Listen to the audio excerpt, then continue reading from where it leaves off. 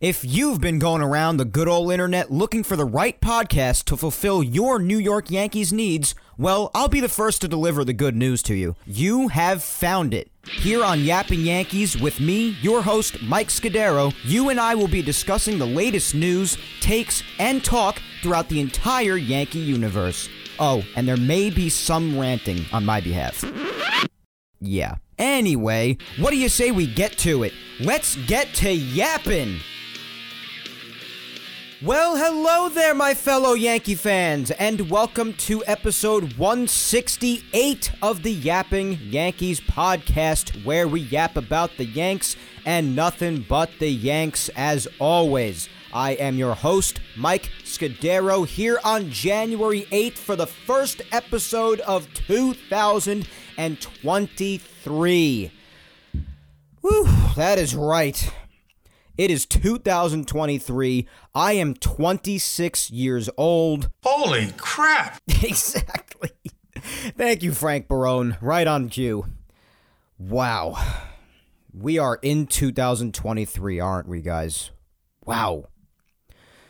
Another year has gone by, and another year is upon us of Yankees talk, coverage, the whole deal. My God, it has been weeks since we have spoken. Weeks. I think it was, December 18th? Was the last episode, I think, episode 167? If I'm not mistaken, I'm sitting over here almost losing count. That's how long it's been. I usually do the 2 weeks in a row off for New Year's and Christmas, usually. And then also, obviously, this past Tuesday, the 3rd, was my birthday as well, hence me now being 26. Oh, my goodness. Last month on my parents' health insurance, woo! Yeah, so a lot has happened the last couple of weeks, guys. A lot has happened, both in my life and for the Yankees as well. Mostly minor things, like people being bought in on minor league deals. You know, players not really worth going that much into. Just, I guess, what some would consider to be Cashman dumpster diving moves, if you had to put some terminology on it, I guess. Couple of front office hirings that we'll talk about, and a couple of other big things happening around Major League Baseball as well that could potentially affect the Yankees going forward, which we always address. And, of course, there is the big thing that happened just a couple of days after I did the last episode in the Yankee community involving captainship. We'll definitely get to that as well, but so much has gone on, guys. First off, Christmas came and went. A couple of days after Christmas, I tested positive for COVID. Second time I got it after I got it last year. I had it last December as well. A lot of you may remember that. I actually did an episode of Yapping Yankees when I had it, and that was actually the day where later that night I had a fever that jumped to 103. Fun times. It didn't really do much to me last year, though. The worst thing that it did to me last year was it took away my senses for 4 months, which was the worst nightmare I ever could have envisioned for myself. It became a reality for months, and it was hell on earth. Imagine being an Italian like myself, not having any taste or smell for almost a half a year. Pretty freaking bad. So, that happened. And but it really wasn't anything bad at all last year. And it wasn't anything bad this time around either. It was just on Tuesday night, which I believe was the 27th, yeah. So a couple of days after Christmas, it kind of hit me like a train just for a couple of hours. My temperature went really high. On my way back from the bathroom, I almost freaking passed out because I couldn't stand up for much longer than a minute. So it was a little bad for a couple hours there, but then the next day, it left me as quickly as it came in. Really weird. The next day, I felt eons better already. Really odd. It was kind of like that when I had the flu 10 years ago, which I got to tell you, the flu, in my opinion, I know everybody has a different experience with COVID. I know that. Both of the experiences weren't bad for me at all.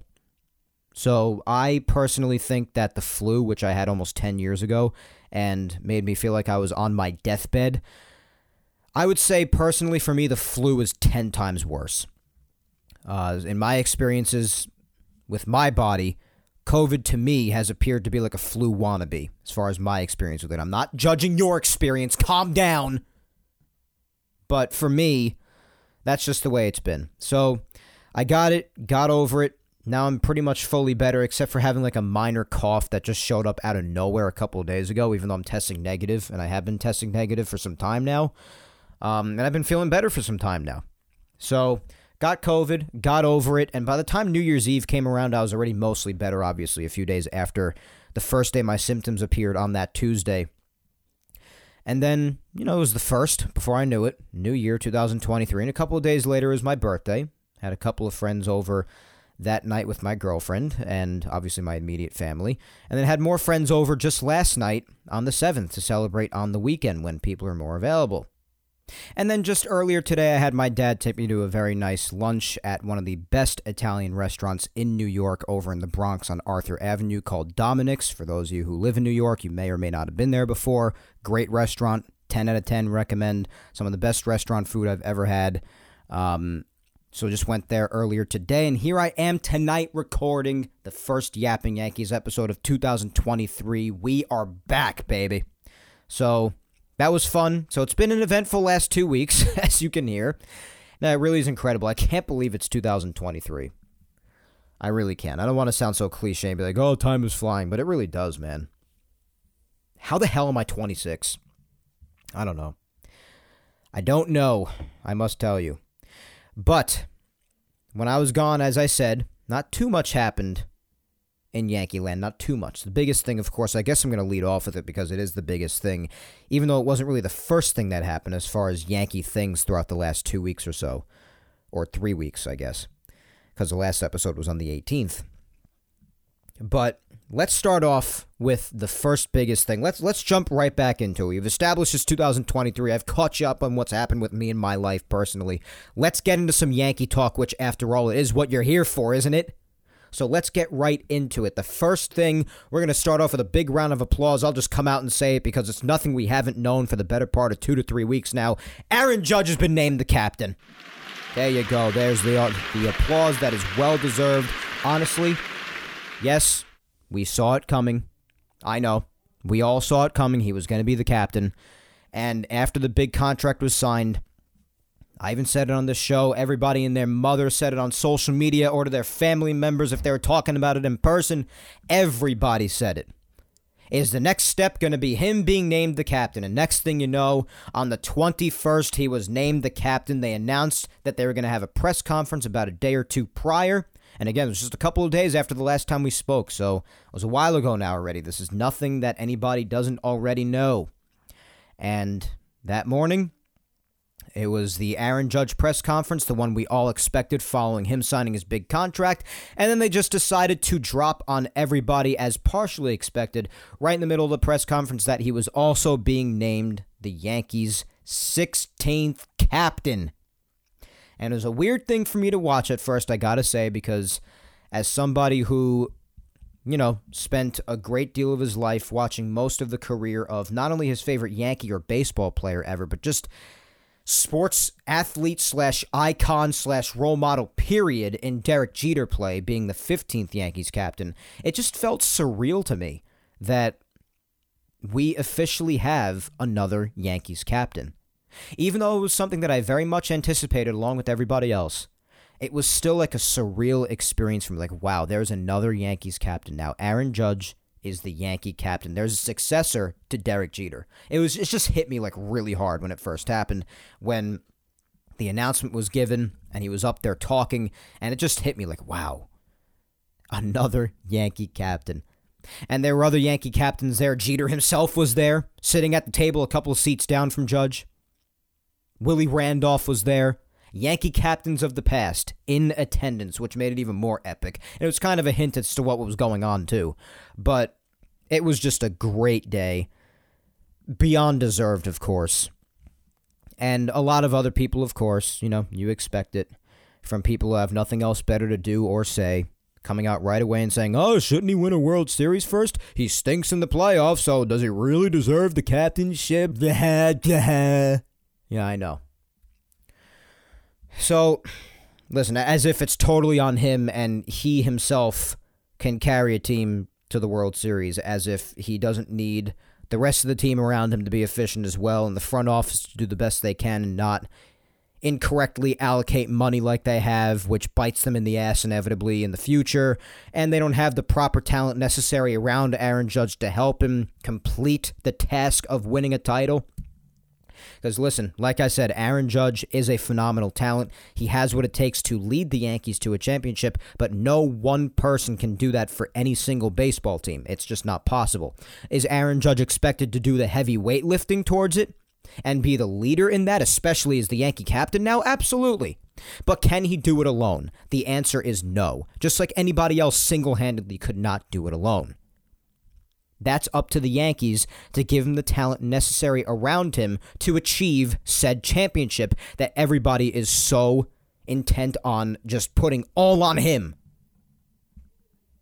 And I get it, because that's the easiest thing for people to say. Oh, it should be him. You know, he hasn't won a title. He hasn't done this. He hasn't done that. So I eagerly await the day that they win a title, not just to win a title, but to shut those morons up. Because should he lead the way? Again, like I said, do the heavy weightlifting? Absolutely. Absolutely. Nobody's arguing that. But people are acting like he needs to do it all alone. And I'm sorry, that's just not possible. Your expectations are not realistic. I'll be the first one to tell you. So, in every way, Aaron Judge deserves to be the captain. And if you don't think he does, you simply need a reality check. Derek Jeter even said it best himself. When they asked him, does he deserve to be the captain? Do you see him becoming the captain? A while back. And what did he say? He said, well, that question's not really for me. The ones you should really be talking about are the people within the Yankee organization, his teammates. And what do his teammates always say? They basically always say, like, he's the guy. They do whatever he does. They follow by his example. So what does that tell you? He's already the leader in that clubhouse. He might as well already be the captain. The Yankees clearly took that into consideration. And here he is with the title that he has deserved for so long now, the Yankee captain. It's as simple as that. It's not up to you whether he deserves to be the captain or not. It's how much he's done for this team. It's how much of an influence he has over everybody, not only just in the Yankee clubhouse, to be honest, but throughout the entire Yankee organization. You even see it on Aaron Boone's face and everybody around just beaming whenever Aaron Judge is around. He leads by example. He wants to win. He may not have achieved that World Series yet, and trust me, it gets to him. You could see it written all over his face every time they've come up short. And he may not have done much to contribute to things this past postseason. Trust me, it's weighing on him. He wants to win. But it's written all over his face whenever they come up short. The guy wants to win. And he's just like Jeter in that sense, which only makes it even more appropriate as to why he was named the captain. And it was even said in reports that when coming back, he was talking to Hal and all of them, saying, we got to do what's necessary here. We got to bring in more guys, make this team better, give us an even better chance to win. And that does have to happen. And he does have to sort of help and lead the way with that, because that's his role as the captain now. Now that it is his official title there, now he's just got to continue to do what he's doing, honestly. And to add on to that, when they go into the playoffs in the future, he does have to step it up in the playoffs. I am objective. I am fair. And I will say that despite my love for Aaron Judge, he's got to step it up in the playoffs in the future. And maybe they'll have that much better of a chance of winning at that point in time. But another criticism, of course, that I heard about him, and this is inevitable at this point from people who just choose not to pay attention anymore. They choose to go with the narrative of the past. What about his health? He can't stay healthy. Well, we don't know what's going to happen in the future. I'm not going to sit here and pretend to know what's going to happen in the future and guarantee he's never going to get hurt again. Who knows? Who knows what's going to happen? I'm not going to guarantee that he won't ever get hurt. But, the last couple of years have been reason to be optimistic. The guy has not been hurt since the earlier to midway part of the shortened 2020 season, which is now going on 3 years ago. So I think we could start to put that he's always hurt narrative in the past a little bit, where it belongs because it is in the past, and try to focus on what's happened in the last multiple seasons, where he has not gotten hurt, not missed much of any time at all. I know he missed about a week or so due to COVID back in 2021, but he wasn't hurt. Still played the vast majority of the season. I believe it was over 150 games, if I'm not mistaken. I'll look that up real quick just so that I don't get my facts wrong here. Go to Baseball Reference, 2021, 148 games. And this past season in 2022, 157 games. There's 5 less of every single game. So I think we ought to give that narrative a break for a while, until there is legitimate reason for it to return, which of course I hope it doesn't. But I'm just tired of listening to that, because the last couple of years have suggested otherwise. In 2018, he played 112. That seemed to be a season where he was really on the path to play the entire thing again, until he had an injury that was out of his control because Jakob Junis threw a pitch and hit him in the wrist and made him miss a significant amount of time. The only couple of seasons where it was really just within his body that he was having trouble was in 2019, only played 102 games. That injury was on him. And in 2020, played 28 out of the 60 games. Got hurt that year as well. So in 2019 and 2020 was really the only years where his body himself was giving him trouble and had injuries that were his body's responsibility. 2018, got hit in the wrist. Can't help that. Freakish things like that happen. Hit by pitches happen. Hits you in a bad spot. Really hurts a player. What are you going to do? 2021, 2022, phenomenal. Obviously 2022 first and foremost. The guy bet on himself. I don't know how many times I have to say it. He successfully won said bet, and then some, breaking the single-season American League home run record. Gets paid. He is definitely spending the rest of his career with the Yankees. He's retiring a Yankee. And with everything that he's accomplished, short of a championship, because the Yankees have failed to put the proper team around him, you're going to say that he doesn't deserve the captainship, and you're going to bring up back that old narrative, he's always hurt, even though he hasn't had a single injury in multiple seasons now? So let's embrace Judge and stop trying to find reasons that he doesn't deserve the captainship, because I got news for you, he does, no matter what you say. I'm sorry to break it to you, or if that's too hard for you to accept. But it's not even really up to you. And yeah, I do think that it would vastly help his resume and his career, and definitely himself, since he wants to win so bad. I think it would very much help if he were to win a championship, yeah. Especially if he does a lot of the heavy weightlifting on the way there and is a big-time leader throughout, like he's supposed to be, and has been. But it's not all up to him. The Yankees have to do the work around him too. And we've spoken about this forever.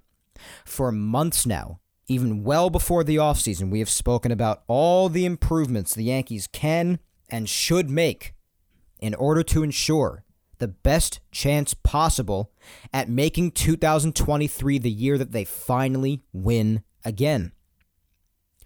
And even a couple of weeks after the last time we spoke, even after all the joy about Aaron Judge being named the captain, even after the signing of Rodon, which we went over in the last episode, and we even got the official presser with him not long after Judge's press conference.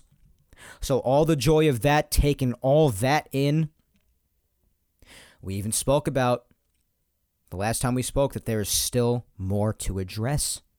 Because there is. Now you look at all the boxes that needed to be checked at the beginning, and some have been checked. Bringing Rizzo back, bringing Judge back, signing a starting pitcher. So those 3 boxes, the main 3 boxes, have been checked. Those are really solid right there. But at the end of the day, the critique that we mentioned a lot of people were making in the last episode still exists. How is this team better than the one that just got humiliated yet again, in even worse fashion than the prior 2 times, against the Astros?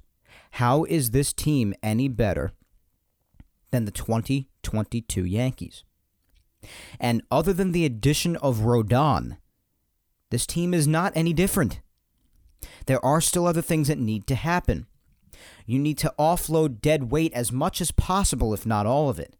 Like Donaldson, Hicks, some would even say IKF, even though IKF has already been signed back on a 1-year, $6 million deal, even though we don't know how he'll truly be used yet, whether it be as part of a trade package that is yet to happen, or as a utility guy, or maybe even to the worst of our nightmares as the starting shortstop yet again, which I doubt. but wouldn't fully put past the Yankees. But people like that addressing at that same breath, especially where Donaldson is concerned, addressing third base. Because other than his glove, which so many people are quick to mention, the guy is an unmitigated disaster. So address third base. How about left field? Yankees still don't have a left fielder right now. They still don't. No left field sort of an option out there, other than still looking within and maybe giving someone within the organization a shot. Maybe Oswaldo Cabrera again. I've already given my thoughts on that. Maybe, you're giving him a shot at center field so many times. Estevan Florial, you want to try him in left maybe? Who the hell knows? Or, the worst option possible, having Hicks out there. That's obviously the worst option of any of those things. The absolute worst, and it's not even up for discussion. So, what's the deal with left field? Can you get someone from the outside? The main man we've all been mentioning forever now has been Bryan Reynolds. There have been other options that we have mentioned. Basically, all of them have come off the board. And the last other one, really, that we were speaking about for a while, that everybody was talking about, did come off the board in the last 2.5 to 3 weeks that we have spoken.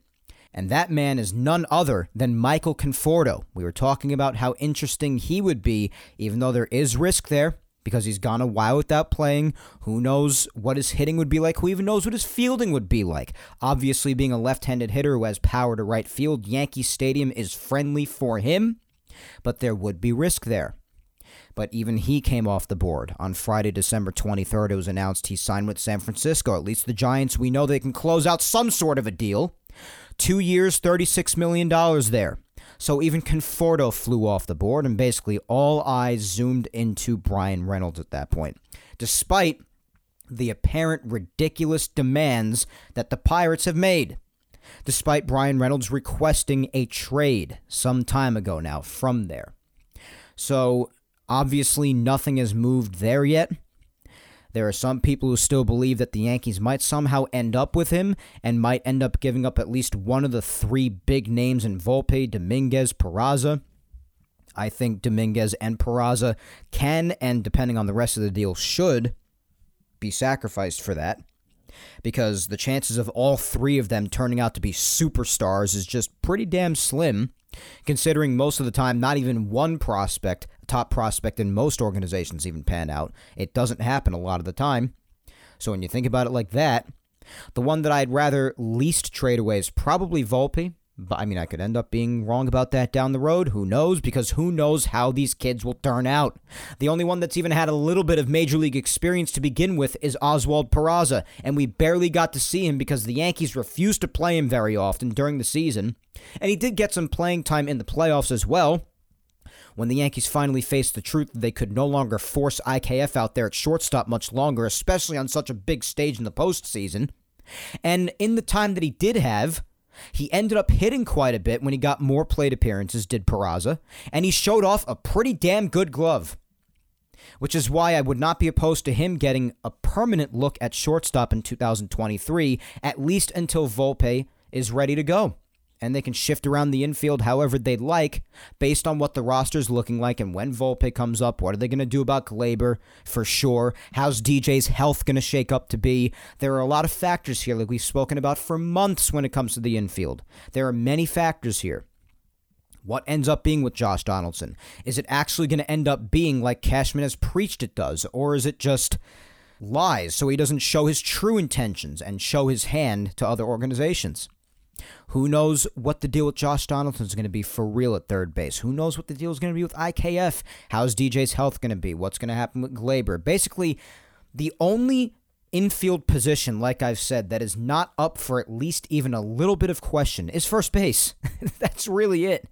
Second base, even though it's probably the next least position up for question, for lack of a better term, is still even surrounded by some questions with DJ's health, and are they actually willing to part ways with Gleyber Torres, whether or not you agree with that? The most questioned positions in the infield is obviously the entire left side, shortstop and third base. But really the only guarantee of what we will see in 2023 in the infield is Rizzo at first. That's really it. When you really think about it, the only position that has no questioning with it, like Rizzo's the first baseman. That's how it's going to be. So there are other things that need to be addressed. They did address some things, like I said, Rizzo, Judge, bringing in Rodon, huge. And I will say actually right now, based on this press conference, a lot of people were talking about it. I actually did not think that Rodon looked nearly as bad as I thought he would, clean shaven. I actually thought he looked pretty good. It's a little opinion dug in right there. But listen, there's still other work to do. And some minor things happened while Yapping Yankees was on its little hiatus for Christmas and New Year's, like I said. Also on Friday the 23rd, same day that Conforto signed over with the Giants, the Yankees signed free agent infielder Wilmer Difo. And they agreed to a contract with him at the age of 30. It's on a split deal that'll pay him $1.2 million if he's in the majors. So it's starting out as minor leagues. It's pretty obvious that this is just for depth, I would say. I mean, and I do hope that that is the extent of it. Of course, otherwise, in the event that he actually ends up proving himself and being a viable option, but there is no reason to suggest that he will do such a thing, given the fact that his career up to this point suggests that the guy cannot hit for his life. So this is obviously not a viable potential infield option, if you ask me. A good name to have in the system, I guess, just in case. A good depth piece, but that's really all I took from this. And that's the contract details, really. He'll make 1.2 if he makes it to the majors, a split deal, per se. And on Wednesday the 28th, something else that happened, we did talk about Lucas Luetge being DFA'd. And of course, after DFA, I know how that works. That means he could end up back in the Yankees system. But it's a good thing that I did end up doing sort of a wrap-up and a goodbye for Luetge, because after the DFA, he ended up being traded. So the Braves picked him up for infielder Caleb Durbin and right-handed pitcher Indigo Diaz. So Yankees made a trade with Atlanta, small-time trade. But listen, I'll say the same thing about Luetge that I said before. I think especially for someone who didn't pitch for multiple years in the major leagues, and the Yankees decided to take a chance on him, he did himself a damn fine job. Low ERA. I know a lot of people will be quick to mention that in a lot of high-leverage situations he didn't really come through all that much, but otherwise, he didn't do a bad job out of that bullpen, guys. He really didn't. In the grand scheme of things, especially given the huge chance the Yankees took on him, I'll remember Luetge as a pretty decent pitcher out of the bullpen. Pretty decent. Nothing crazy. He wasn't fantastic, and he wasn't bad either. He was pretty solid. So I appreciate him for the time he had here. I think it was especially impressive given how many years went by without him pitching in the majors at all before the Yankees decided to take a chance on him. But now he'll get even more chances in Atlanta, and we'll see whatever is made of Caleb Durbin or Indigo Diaz ever. So, and also, the Yankees ended up signing a couple other guys to minor league deals, pitcher Tyler Danish and outfielder Willie Calhoun. So we'll see if either of them end up making an impact going forward. I would say there Willie Calhoun probably has a better chance, even though it probably won't happen, but that's definitely not your full-time outfield solution. I'd be shocked if it is. I mean, who knows? Maybe in the most unlikely of scenarios, maybe he would be, but I doubt it. I'd rather a proven talent out there, as we know, but of course it is also just a minor league deal, so it may not even come to the majors in the first place. So, like I said, smaller things in the last couple of weeks, except for the couple of big things like Aaron Judge being named captain and Rodon's press conference and whatnot, things like that. But those are really the minor moves that they made. Also, just another thing in Yankees news, Matt Carpenter, this just happened a couple of days also after the last time we spoke. Matt Carpenter signed a 1-year deal with the Padres with an option for a second year. So I was a little sad to hear that.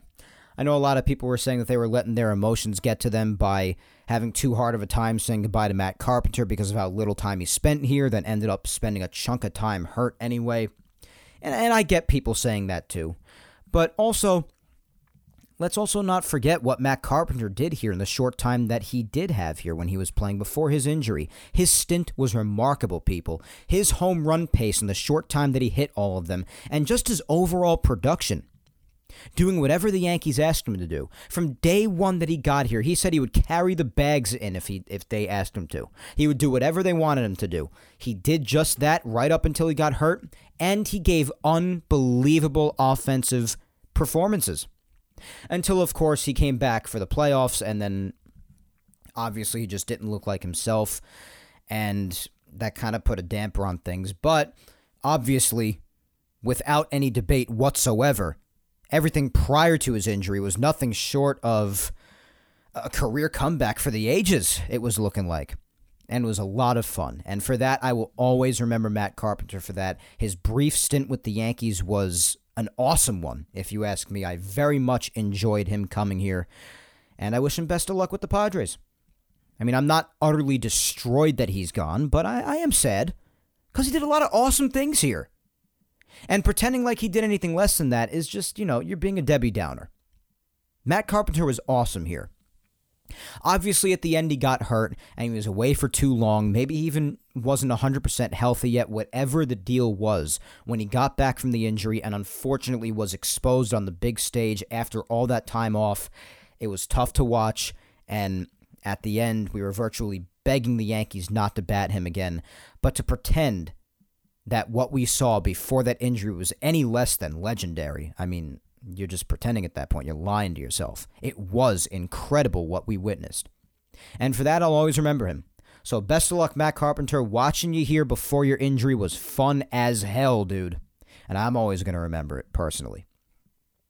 So that's really it for all the major things. Also elsewhere around Major League Baseball, just wanted to touch on this because, obviously reports going around that multiple teams were talking to him and that now he's even talking to some other teams after this whole fiasco. I've never seen anything like this. I don't think any of us ever have.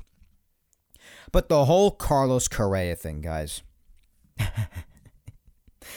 My God. We spoke about the last time we had spoken. We spoke about him being signed by the Giants. The dig that I took at the Giants before when we were talking about them securing Conforto, and now not only just because of the Judge thing prior, and that wasn't even on them really, that was because of Jon Heyman's crappy reporting, but particularly because of this, and of course because of how the situation has developed since, they don't look as crazy anymore because of what's happening right now with it. But that was why before with the Conforto thing, I dug them like, at least we now have confirmation that they can secure a deal.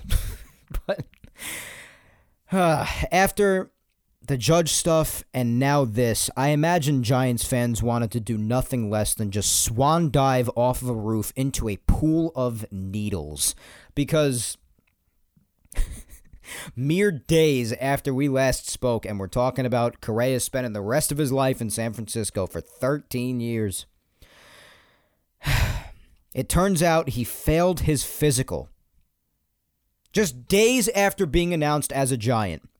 And then right after this happened, in the middle of the night, it came out that he was immediately grabbed by Steve Cohen and the Mets, who, as I said weeks ago in my last episode, if you remember, it seemed like that was the original team that was going to grab him the night that he agreed to his San Francisco deal. It was really playing out like that in the reporting realm that he was going to be a Met. And then he just signed with San Francisco. Now, he failed his physical, and apparently there was just something that the Giants really didn't like. The negotiations with it fell through between Boras and them. Boras, of course, being Correa's agent.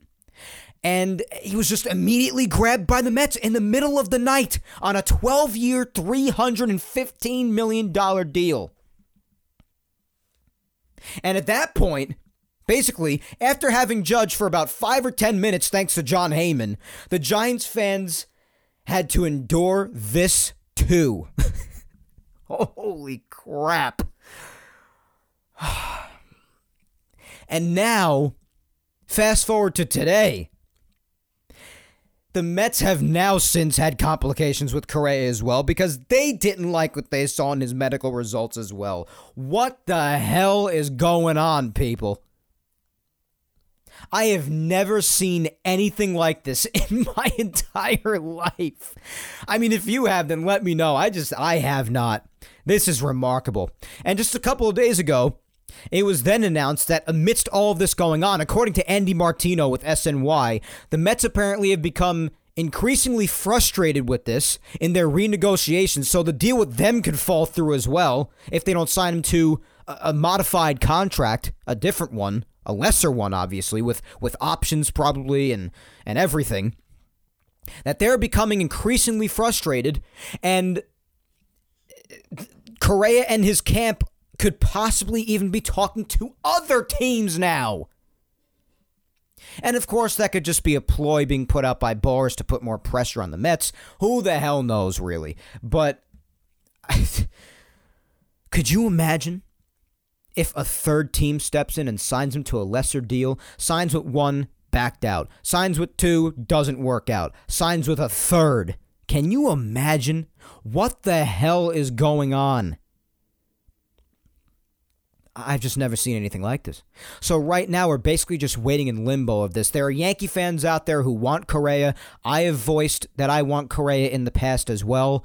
So I'm not going to disagree with these people, even though I just still don't see it happening. But there are now Yankee fans out there with this rekindled hope that since this has not been worked out between Correa and the Mets yet, that the Yankees could still possibly grab him and that he could maybe be one of the couple of teams that his camp are talking to right now. There's a lot going on with this, and it's completely crazy. Absolutely insane. Never seen a situation like this, and who the hell knows when it's going to be wrapped up. Because if he does sign back with the Mets again, there is no doubt in anybody's mind pretty much that it's going to have to be a lesser deal because who the hell knows what's coming up in this guy's medicals? I mean, it's been known for years now that the guy's got a bad back, but I mean, you would think that they're expecting the guy to land in a wheelchair in the next 3 years. Like, these teams just don't like what they see, apparently. People thought that the Giants were fraudulent and insane, just a laughingstock, because they thought that them not liking his physicals was like a cover for them to have an excuse not to sign a player to a big contract. But then they started not to look so nuts when the same issues arose with the Mets. So there's something here. I don't know if it's just the back problems or if it's something more than the back that has not been made public yet or might never be made public. Who the hell knows?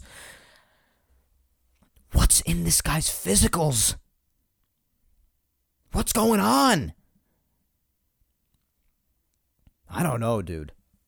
All I do know is that this is friggin' nuts. So we'll see how the Correa situation goes. It hasn't even been made public because who the hell knows if it's even true, if it's not a ploy by Boras and his camp. Who the other teams are that his camp could be talking to if this deal with the Mets falls through now. But the original deal with the Mets is 12 years, $315, and they intended on sliding him over to third base because Lindor's not going to move from shortstop. So who knows if another changed deal gets done between him and the Mets, and he could still be a Met, or if he's going to wind up at a third team. Who the hell knows what's going to happen? But moral of the story is there is something here about his medicals that just the teams don't like, and they don't think it is nearly worth investing in him for that many years and that much money. So we'll see how the hell this turns out, but really interesting situation going on there with Carlos Correa. The only other Yankee news that really has to be mentioned, and these are probably the bigger things that happened most recently as well, is the Yankees made some front office additions. One of them actually came on my birthday, just a few days ago on the 3rd. The first one was that the Yankees hired Brian Sabean as an executive advisor to Brian Cashman. Now, I personally think, and everybody else I've spoken to personally thinks also, that this is a pretty damn solid hire for the organization. And in case you didn't know, in case you're not privy to Yankee history, in case you don't know too much about the Yankees' past, this is not his first time in the Yankee organization. He's been here before. He was the director of scouting from 1986 to 1990, and he was the vice president of player development and scouting from 1990 to 1992. So, vice president of player development and scouting for a few years and the director of scouting in a time period, especially in those early 90s, where, of course, we know where guys in the early 90s who were in the system, what that led to in the mid to late 90s, that dynasty. So, guy's got an eye for talent. He does. And from 96 to 2015, after he left the Yankee organization, he was also the general manager of the San Francisco Giants. And you may know that they happened to win, in case you need a reminder, in 2010, 12, and 14, as you probably well know already. So he's a world champion. He's put together championship teams. He was responsible for Yankee scouting in the early 90s, which we all know how that ended up turning out later. So I'd say, in all counts, the guy's been known to put or help put some pretty great teams together, especially in the case of the Giants, as he was the general manager there for 3 titles when they had that weird habit of winning in the even years back in the early 2010s. And the last 4 years, he's been the executive vice president over there as well. And he's been here before. So bringing him back, the guy's got a good eye for talent, maybe could bring an old school mentality and help balance things out, maybe work with the analytics department a little bit more and bring an old school approach and balance things out a little bit, because you know me, in case you don't know me, I have an eye for both old school and new school mentality. I do believe that analytics and numbers are important. They play a great role in today's game. But I also do believe that certain things, depending on the situation, scenario, the day, whatever's going on, that you also have to go by instinct, your gut, what you're looking at with your own eyeballs. So I believe in both of those aspects. I think there should be a balance of those things. And between how the Yankees have incorrectly used analytics throughout the years, we've spoken about this. I don't think it's so much analytics that's the problem. I think it's the Yankees' incorrect implementation of the analytics. So between that and bringing in someone who's more old school, I do think that could help balance things out a little bit and maybe bring a different perspective to Brian Cashman as well, because I do think the guy needs help in certain areas with how he improperly allocates money at certain times. Has been a big problem of his for some years now. We know this. We've tackled this for a long-ass time. So I think this is a great hire for the Yankees, bringing him back. He wanted to be back and change certain things around and help things out as best as he could. Who knows just how much input he'll have, or if the input will be implemented at all at the end of the day. In that case, it'll probably do nothing. But hopefully, if he does have input that could help balance things out a little bit and make things better, then this is a great hire. It really is. From an outside perspective, I got no problem with this. I think it's a great rehire since he's already been here before. He knows how things go, even though things are probably a little bit different here than they were 30 years ago, I have to imagine. But I think it's a pretty solid hire. I'm happy with it. And then 3 days ago on the 5th, another front office hire was made aware of to the public. The Yankees hired Omar Minaya as an advisor to the baseball operations department. So this is another high-profile sort of move within the front office by the organization, next to Sabian, I would say. And he's known to have a bit more of an older school approach as well. And the name may sound familiar to you. Well, that's because he was the general manager of the Mets years ago. So you may remember him as a crosstown rival in the Mets front office. Now he comes over to the Yankees. And really the main thing that Minaya has been praised for in the past, because a lot of people were hard on Minaya back in the day, obviously, when the Mets are going through their tough times, and rightfully so. But there is one thing mainly that Minaya has been praised for greatly in the past. And if he can bring this approach here too as well, then I'm all for it. Because I think the Yankees have had a good eye out for certain players in this arena as well. But Minaya has been said to have a hell of an eye for talent internationally, especially. So, especially when it comes to places like the DR and stuff. And the Yankees have gotten guys like Jason Dominguez and players like this who look fantastic. Maybe have not come up to the majors yet in Dominguez's case, but the Yankees have had sort of an international signing eye. But if Minaya can even add more to that, then that's great because a lot of these international guys, they're great baseball players. So if Manaea can help out with that and maybe even bring another old school approach next to Sabean for the front office and help Cashman out even more, then fine. I'm okay with this hire as well. So, I mean, while I still have my skepticisms about the team, it's hard to complain about having guys like this as advisors to Cashman, especially in the case of Sabean and the front office. For all the guys behind the scenes with their info and their data and their incorrect use of analytics through the years, if their input is effective and actually implemented, taken seriously, then it can't hurt. Yes, the team on the field ultimately still has to perform properly. And unless that happens, no matter what you do in the front office, you're not getting anywhere. No doubt about that. So if you're looking at it from that perspective, yeah, you're still not satisfied. The Yankees still have more to do. But I can't complain about these additions, especially in the case of Sabean. I think he's a fantastic addition.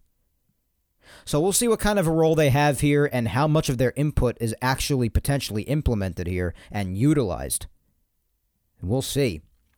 But those are some front office additions that were made. And other than that, guys, that's really mainly what's happened in the last couple of weeks. Judge being named captain, Rodon having his press conference, a couple of things happening outside of the Yankees, some minor moves by the Yankees, a couple of trades, small-time trades, and a couple of front office additions.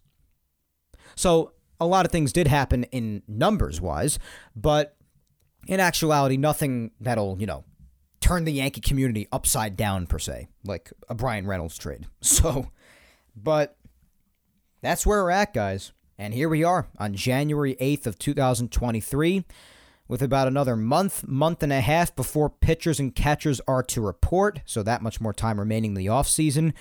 Sitting back patiently at this point, waiting for any other potential big moves to take place in the couple of areas that I would say the Yankees still need to address, which mainly are third base or just the entire left side of the infield at large, and left field. If you could add another reliever, great. That'd be awesome too. Now, I've heard some rumors about the reliever from the White Sox, Garrett Crochet, but there is risk there because he didn't pitch throughout the entirety of 2022 because he had Tommy John surgery this past year. And he's been out for a while, obviously coming back from Tommy John despite his young age, because he's only 23 years old. He'll be 24 in June. That's always a big risk.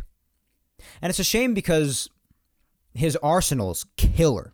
This is a guy who is throwing over 100 miles an hour. He's a left-handed pitcher, big lefty out of the bullpen, throwing over 100 miles per hour out of the bullpen with a devastating breaking ball as well. He's a hell of a talent, but there is risk there. And what would the Yankees be willing to give up if they were to pursue him from the White Sox? So it's complicated, and there is definitely risk there. But as far as relievers, I've heard a little bit of whispering with that. The one that I really would have liked was a David Robertson reunion, to be honest, regardless of what the chances of that were. He is obviously with the Mets now. But, yeah, depending on how much money a reliever would be signed for or what they would give away in a potential trade, I wouldn't be opposed to adding another reliever, but the top priorities especially that I keep on looking at is offloading dead weight, left side of the infield, mainly third base with Donaldson, and left field. Those are really the big things remaining. And if they stay as they are now, I'm not going to be feeling too great.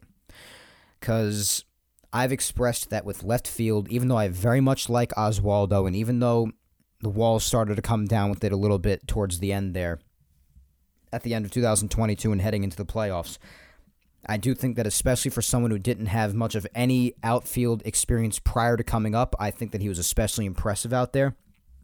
But I am over playing guys out of position. The guy is primarily an infielder. That's where he should remain unless it's an absolute emergency. He should not be an everyday left fielder or everyday outfielder in general. I'm sorry. I want someone who specializes and has their primary position in the outfield playing left field. Is that too much to ask?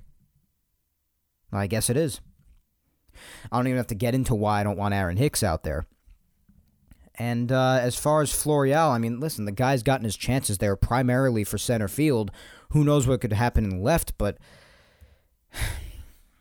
they need to figure out left field. They need to. And it's starting to look like they're becoming content with just looking within with what they already have. And I don't think that's going to work out very well. Obviously, other people bring up, why doesn't Stanton go out there? Listen, I'm not going to be opposed to Stanton going out there. I also happen to think that it helps him out whenever he gets into his offensive slumps, that he has something to take his mind off of it. Goes out in left field, maybe makes a nice play, get his mind off of hitting a little bit. I mean, it's been said that does in fact help him. I mean, it's in the numbers, 1, and 2, he has said that he likes to play the outfield. But the Yankees are very cautious of it because of his health, of course, which does drive me and certain others insane. He could be a potential option out there, but what does happen in the event that he gets hurt? So they need to figure it out. They do. I mean, whether you figure out a way to get Reynolds, I mean, that's obviously what I would love the most, but we'll see. And third base, I mean, I know DJ's health is in question, but I've said it so many times, I know the money's there, which is the main thing standing between the Yankees and getting rid of him, but I just want less than nothing to do with Josh Donaldson. If Gleyber's to stick around, which again I wouldn't mind if he does, I want him staying at second base. I'd like Oswald Peraza to get a shot at short, and I'd like DJ / Oswaldo Cabrera to take third base. I would very much like that. And when Volpe comes up, I mean, you're going to have to decide what to do with it there because you still got a big infield logjam. It's still a problem. I just don't want Donaldson being there. I really don't. So these are the last couple of really big things that they have to and should address. And until they do, there's still always going to be some doubt in the back of my mind. So that's just the way it's going to be. But nonetheless, that is all that's really happened the last few weeks, guys, since we last spoke. So what say you that we get into our last segment of the show as per usual, especially because I look at the time and we are already creeping towards an hour in because I just can't shut the hell up. So let's get to the social media segment for today. It is another open-ended question for you, and it does have to do with the Yankees' new front office additions, especially because I guess that's the main thing for today since we last spoke, and it's the most recent thing.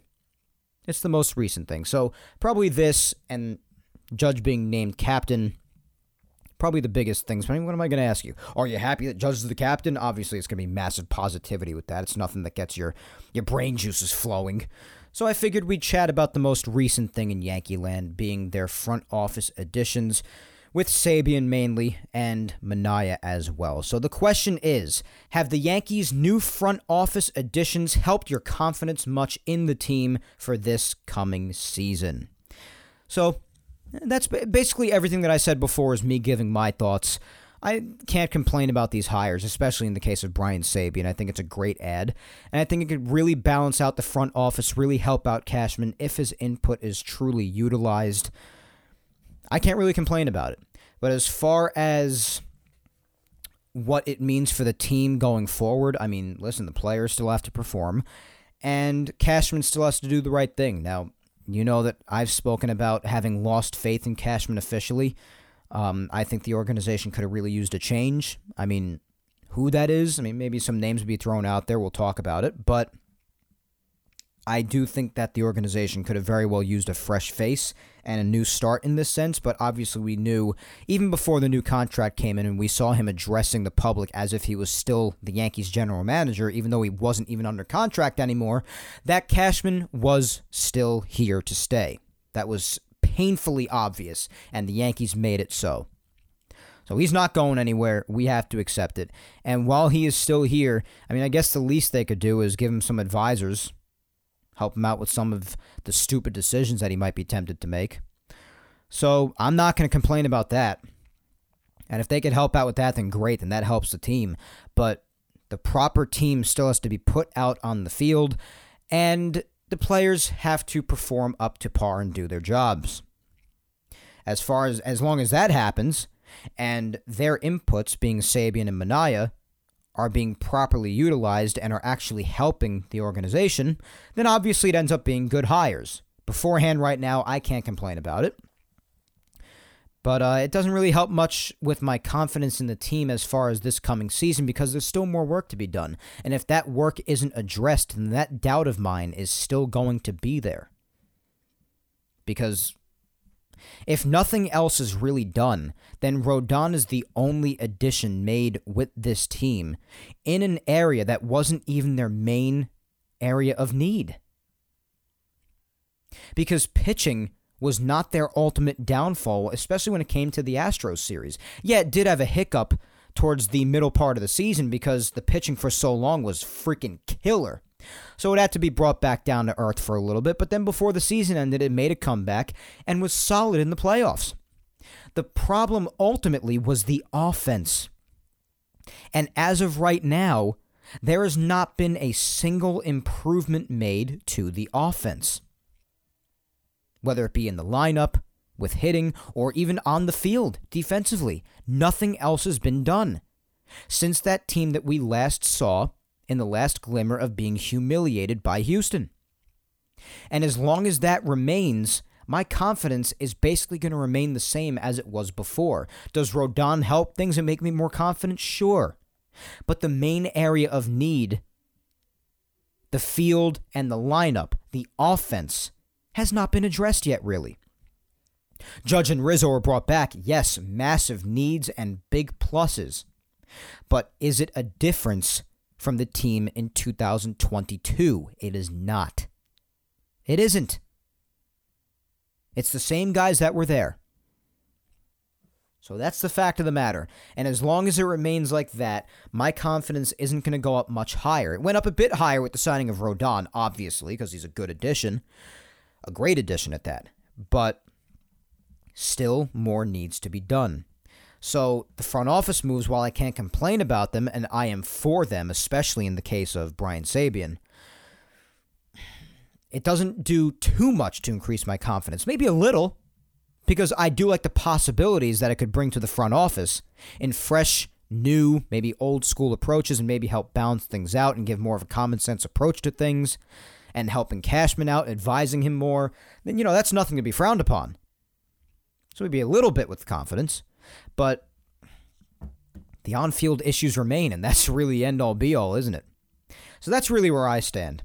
Can't complain, but it's not going to increase my confidence too much either. Still more that needs to be done elsewhere. Alrighty, let's get into your thoughts. We'll finish off the episode with your thoughts and feelings and replies on this. Who's going to lead us off? Let's see. Let's start off with at RJB5150 saying, it's always a positive when you add additional baseball minds. But I think Yankees Twitter in general dislikes Cashman and really doesn't pay attention to what he's been able to do. This team has never had a chance to rebuild like every other team has. Not saying he's great.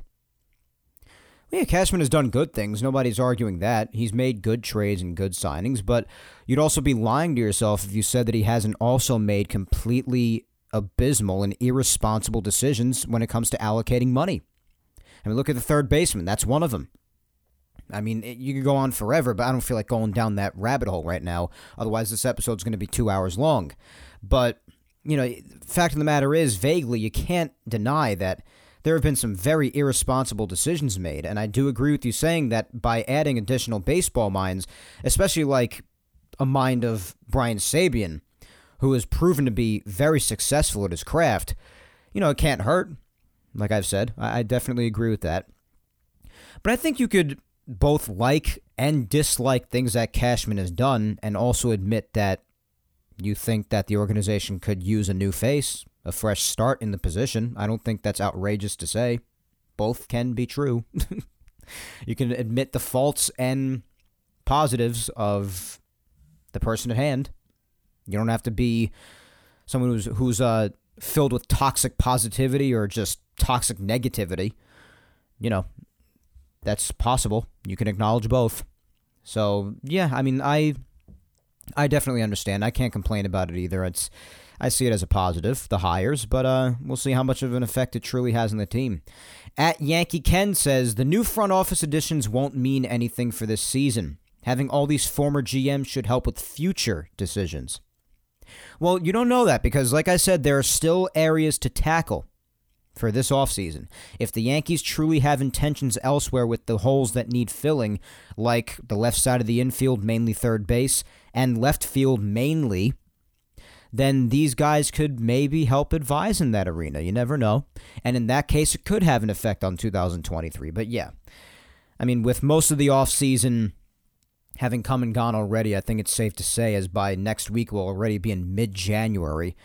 I would say it has more to do with the future, or possibly even come the middle of the season with, say, the trade deadline and whatnot. We'll see. But I definitely think it could help with the remainder of this offseason and possibly even at the trade deadline before future seasons are even talked about, 2024 and beyond. But we'll see. At 7 Trivia says, not really, but time will tell. I understand. I get it. As long as the areas that still need filling are there, I understand people not having their confidence increase much, or not really at all, I guess. At Peace Now for Life saying, I think both Sabean and Manaea are good hires. I just think they will both still have to go through Cashman, so I don't know how much of an impact they'll be able to have other than voicing opinions and or concerns. Anything that helps is welcomed. Yeah, of course. Obviously. And that's what I said. It'll help if their input is truly heard and or implemented and utilized. That's when it could be good. If, of course, the input itself is good as well. But obviously, yeah, they're advisors. And whenever you're an advisor to a certain person or department within an organization, obviously the head of said department or organization is obviously going to have the final say in the matter. So that much is true. So that's why if the advice or wisdom isn't even taken into account, whether it be good or bad, then yeah, nothing's really going to change. So you're definitely right about that. 100%. Up next, we've got at NYY Sports Fan 96 saying they need to have input. If they don't, then it's just meh. Well, yeah, I guess that's the same as the previous reply. Yep. I can agree with that. At Baseball T-Czar saying, I love both of those guys. They're both winners.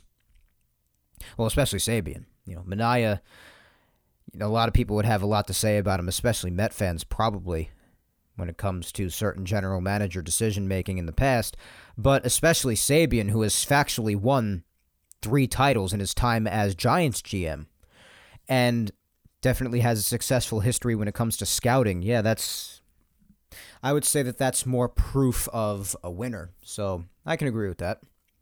Up next is my friend Spencer at Musician DMD. Spencer says, signing Sabean and Manaea are positive moves. Sabean for the obvious reason of engineering 3 title-winning teams with the Giants, Manaea for his Latin America connections. I've always wondered how special advisor roles work. Seems like an inactive job. All in all, I think it helps. Fair enough, and yeah, you're right with special advisor. Like the other replies said, and like I even said, the advice actually needs to be heard and used to have any effect whatsoever. Otherwise, they're just kind of collecting dust, to be honest. But yeah, I can understand that feeling on it. But there's certainly no denying their individual track records, that's for sure, like you've said. Sabean being a champion multiple times in a general manager role, in a position where now he will be the advisor or an advisor to the general manager on the Yankees. And Manaea, like I said, especially known for his international connections for sure. I mentioned that before. That has been definitely hit on for years now when it comes to him. So yeah, if the advice is actually given, heard, and even potentially put into effect, yeah, I would have to imagine it would help at least a little bit. At J23 Mattingly says, it gives me some confidence that Cashman and Hal know that they need help. Who the hell knows? They would never openly admit that, obviously. I'm sure you know that. That's a funny thought, though. At Medic968 says, I think both are excellent hires. Sabean has a long history of success and knows this organization already. Manaea is a great talent evaluator at developing young talent. Both will make an immediate impact.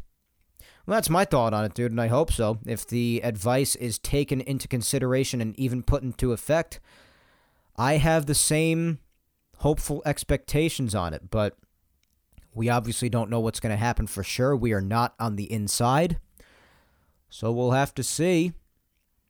But yeah, you can't deny Sabian's history as a winner and knowledge of this organization already, even though, as I said, I'm sure things are at least slightly different from 30 years ago. 30 plus years ago at this point, to be honest. But he already knows the deal here.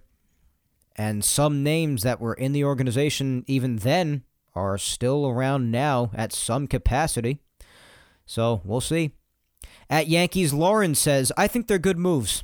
Analytics aren't everything. Don't burn me at the stake for saying that. Hopefully they'll stop prospect hugging so much and help make some moves. No one's going to burn you for that. Well, I'm sure some people would burn you.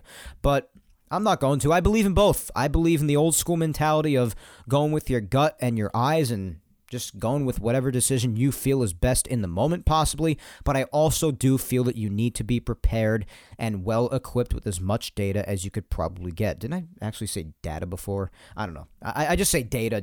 Who the hell cares? But I do believe it's the most responsible thing to do to also be prepared as best as possible with numbers and data, which both are part of the game, whether you like it or not. It's a matter of properly implementing them and properly using them. So that's what it's about. And I feel that for years now, the Yankees have not properly done that like other organizations have. And people who want to crap on analytics, a lot of the World Series champion organizations of the past few years, a lot of them have been, and possibly even still are, heavily analytical. It's just a part of either things going their way or properly implementing said analytics, or maybe a little bit of both. There are a lot of factors when it comes to baseball success, as we know. But it would seem that they implemented a lot better than the Yankees have. So, and when it comes to prospect hugging, yeah, sometimes they have, sometimes they haven't. Because if you think about it, there have been a lot of moves of late that Cashman has made where they did give away a decent amount of prospects. At the trade deadline, that was done in a couple of instances, Frankie Montas, Andrew Benintendi. But, as far as their top three or so, like Volpe, Dominguez, Peraza, yeah, those guys are still here. So if that's what you mean by prospect hugging, then if you want to call it prospect hugging, then fine. I definitely, as I said, would be willing to part ways with one, maybe two of them, depending on who it's for, of course. You have to present the scenario to me before I say that for sure. But, that's up to interpretation, I guess. He has definitely given away some prospects, and some of them have been in the top 10, but some of them have also been lower than that. So it depends. It depends. But in some cases, yeah, I would say that he has hung on to certain people that definitely didn't pan out in certain situations where the Yankees could have possibly gotten some really good proven players for them in the past. You got to know who I'm talking about in some instances. Anyways, let's continue. At DB Yankees 1 says, only if they have serious input, and that remains to be seen. Yeah, amen to that. Tina at Mountain Gal 456 saying, as far as the front office, could be good, but could be not so good.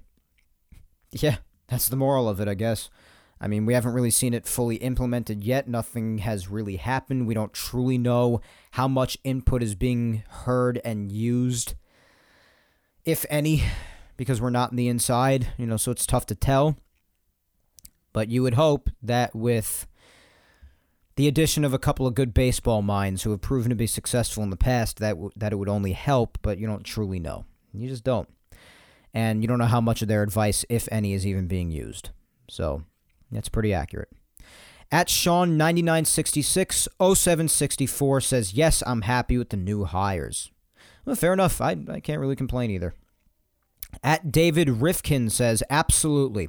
They're longtime execs who specialize in player development as opposed to Fishman's nerds, providing some balance. Additionally, they still have relationships beyond Cashman, potentially opening up newer trade partners.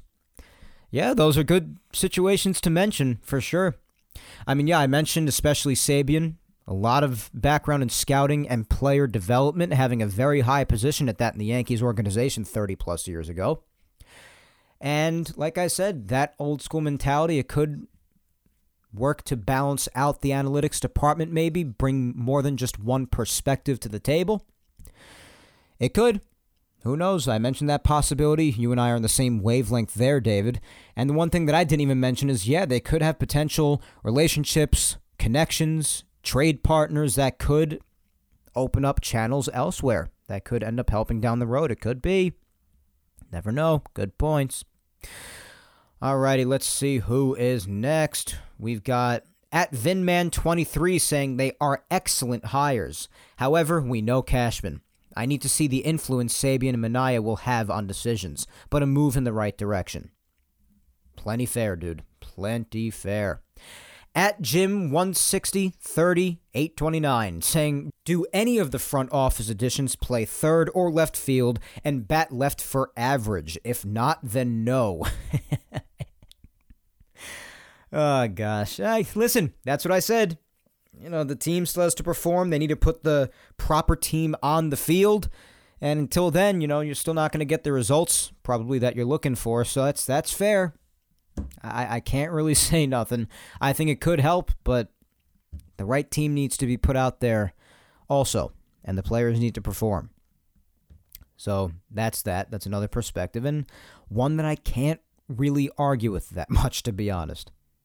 All right, let's head on home with my usual final two. First up is my girlfriend at Vic Salimo, and she says, based on their reputation, these additions certainly can't hurt, but their input also has to be put into effect in the first place in order to actually make a difference, and the holes that need plugging on the team still need to be plugged. Otherwise, this will not do too much for my confidence. That's more or less what I think, so I definitely agree there, Victoria. Plenty fair. All right, last but certainly not least is my amazing mother, Julia Gina Scudero, and she says, Happy New Year, Mike, and happy belated birthday, of course. Thank you, Mom. You, of course, help to make my birthday special like you do every year, so thank you. Well, I personally think they should have just fired Cashman along with dumping Donaldson and Hicks, but I do feel better that these two advisors to Cashman are better than leaving him to make the continued colossal decisions that he's been making. Of course, we still need to address left field and the third base issues, hoping Peraza will be our shortstop if there are no other options. Either way, I look at the two advisors as crutches for the man who can make a decent decision with them, better than allowing him to be the sole deciding person without any advice. We can only hope these guys are way better at planning out a strategically well-oiled team. Yeah, I do know that you were on the fire Cashman train, Mom, and honestly, I was too, kind of still am. I mean, we'll see what happens going forward. But I definitely see what you mean. Obviously, the Hicks and Donaldson stuff, yes, it is age-old at this point. We all would like it, even if they are not going to do it or it's tough to get accomplished or whatnot.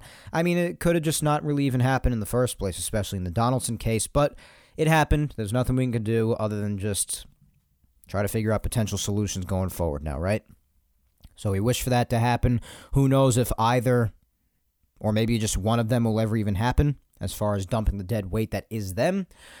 But as far as Sabian and Minaya, yeah, listen, if they could be crutches to Cashman or if they can just be there to offer another perspective, give more thoughts, enlighten him more on things that he otherwise would not have maybe thought about without their assistance, then it could work. But like I and so many others have said, and you seem to also be thinking as well, hopefully they're listened to, because Cashman, as the GM and senior vice president, you know, he still at the end of the day will have the final say-so, and he will make his decision.